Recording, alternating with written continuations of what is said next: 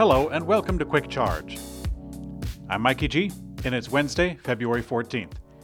Elon Musk has claimed that a fatal crash reported by the Washington Post was not on full self-driving beta after Tesla told the police that they couldn't confirm it because the logs were lost. Musk goes as far as claiming that full self-driving beta would have saved the Tesla employee. Yesterday, we reported on the details of a fatal crash involving a Tesla employee and one survivor. The police determined that the largest single factor was alcohol consumed by the driver, and the passenger survivor said that full self-driving was activated before and into the crash.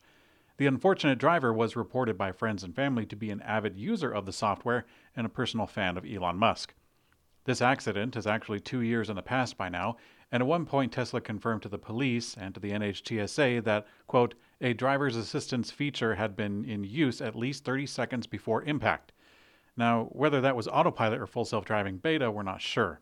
Now that public details have emerged, Elon Musk now says that the car didn't even have full self-driving beta, let alone activated. Now, to make matters murkier, Tesla says that they have lost the direct logs for the car. It's not clear why that wasn't communicated until now. Tesla has increased the price of the refreshed Model 3 long range in the United States. It's now pretty much the same cost as the Model Y. As a matter of fact, Tesla is also offering some extra discounts on the Model Y for a temporary time, making it actually cheaper than the Model 3 in some cases. And the Model 3 long range now starts at $47,490, a $1,500 increase. For another $500 on top of that, someone could buy a Model Y long range. Historically, the Model Y has been several $1,000s more expensive than the Model 3.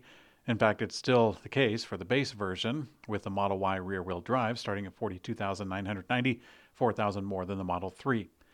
And in another story, Electrek's Fred Lambert reflects on his time using Tesla's full self-driving beta software.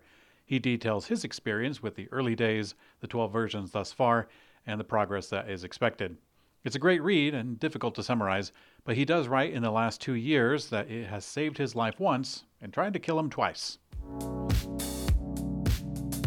A new update to Rivian's app has been data mined, which leaks some details about the upcoming NACS connector and how it will interface with Tesla's charging network.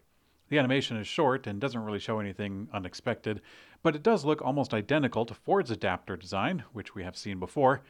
The update also apparently includes some reference to plug-in charge on Tesla superchargers. This is a feature that allows a simple usage of the DC fast charger, where a driver can just plug in and walk away without having to do other steps. In other Rivian news, the company makes another key hire on their way towards the launch of their next platform. Rivian now welcomes Jennifer Prenner as its new Vice President of Marketing and CMO. This according to a LinkedIn post.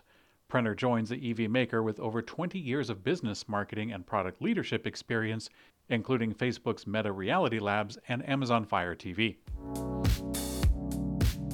Fresh off a successful crowdfunding program to gain some capital, Aptera Motors is now offering a sneak peek at its production intent design, currently being finalized in Italy. We have yet to see a real-life production intent design of Aptera's namesake electric vehicle, but the video render does give fans something to be excited about. The minute-long video features Aptera's solar EV as a body in carbon, before being equipped with 6 structural components, followed by doors, body panels, and wheel housing. Now, while the accelerator program for the crowdfunding has come and gone, reservations for Aptera's vehicles are still open, including the launch edition. The Hyundai Kona Electric, already one of the more affordable EVs in the US, was a top-selling electric vehicle that was priced below MSRP. This according to a new study from online auto research firm iSeeCars.com. Now, according to the study, the Kona Electric sold for an average of $36,211 in January, which is 4.6% below the average MSRP. Volkswagen's ID.4 was second on the list, selling for 3.6% below MSRP. Hyundai and Kia are running significant EV incentives to stay competitive. On top of a $7,500 EV lease bonus, Hyundai has also offered major deals, including a $7,500 final pay incentive that can be stacked up for $15,000 total, this on the Ioniq 5. In today's community comment found on YouTube, Cooley says, "Full self-driving was not activated. If it was, it would have saved his life. How embarrassing for anyone that simply accepted this news." Well, Mr. Cooley, on a principle level, I really don't think it's right to mock somebody for believing very recent news that winds up being untrue, which is not the case in the story that you have said. The jury's still out on that one. But anyways, up-to-date reporting that has become ubiquitous in our modern era, by its very nature, lacks in detail.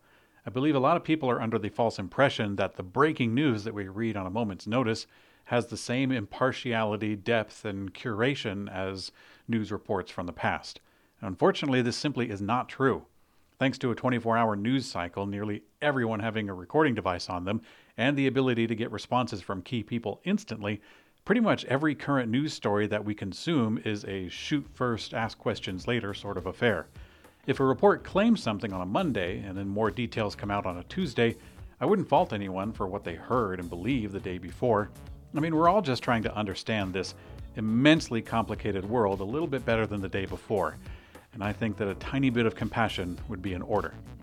Thanks for watching Quick Charge. I'm Mikey G, and I hope you have a great day.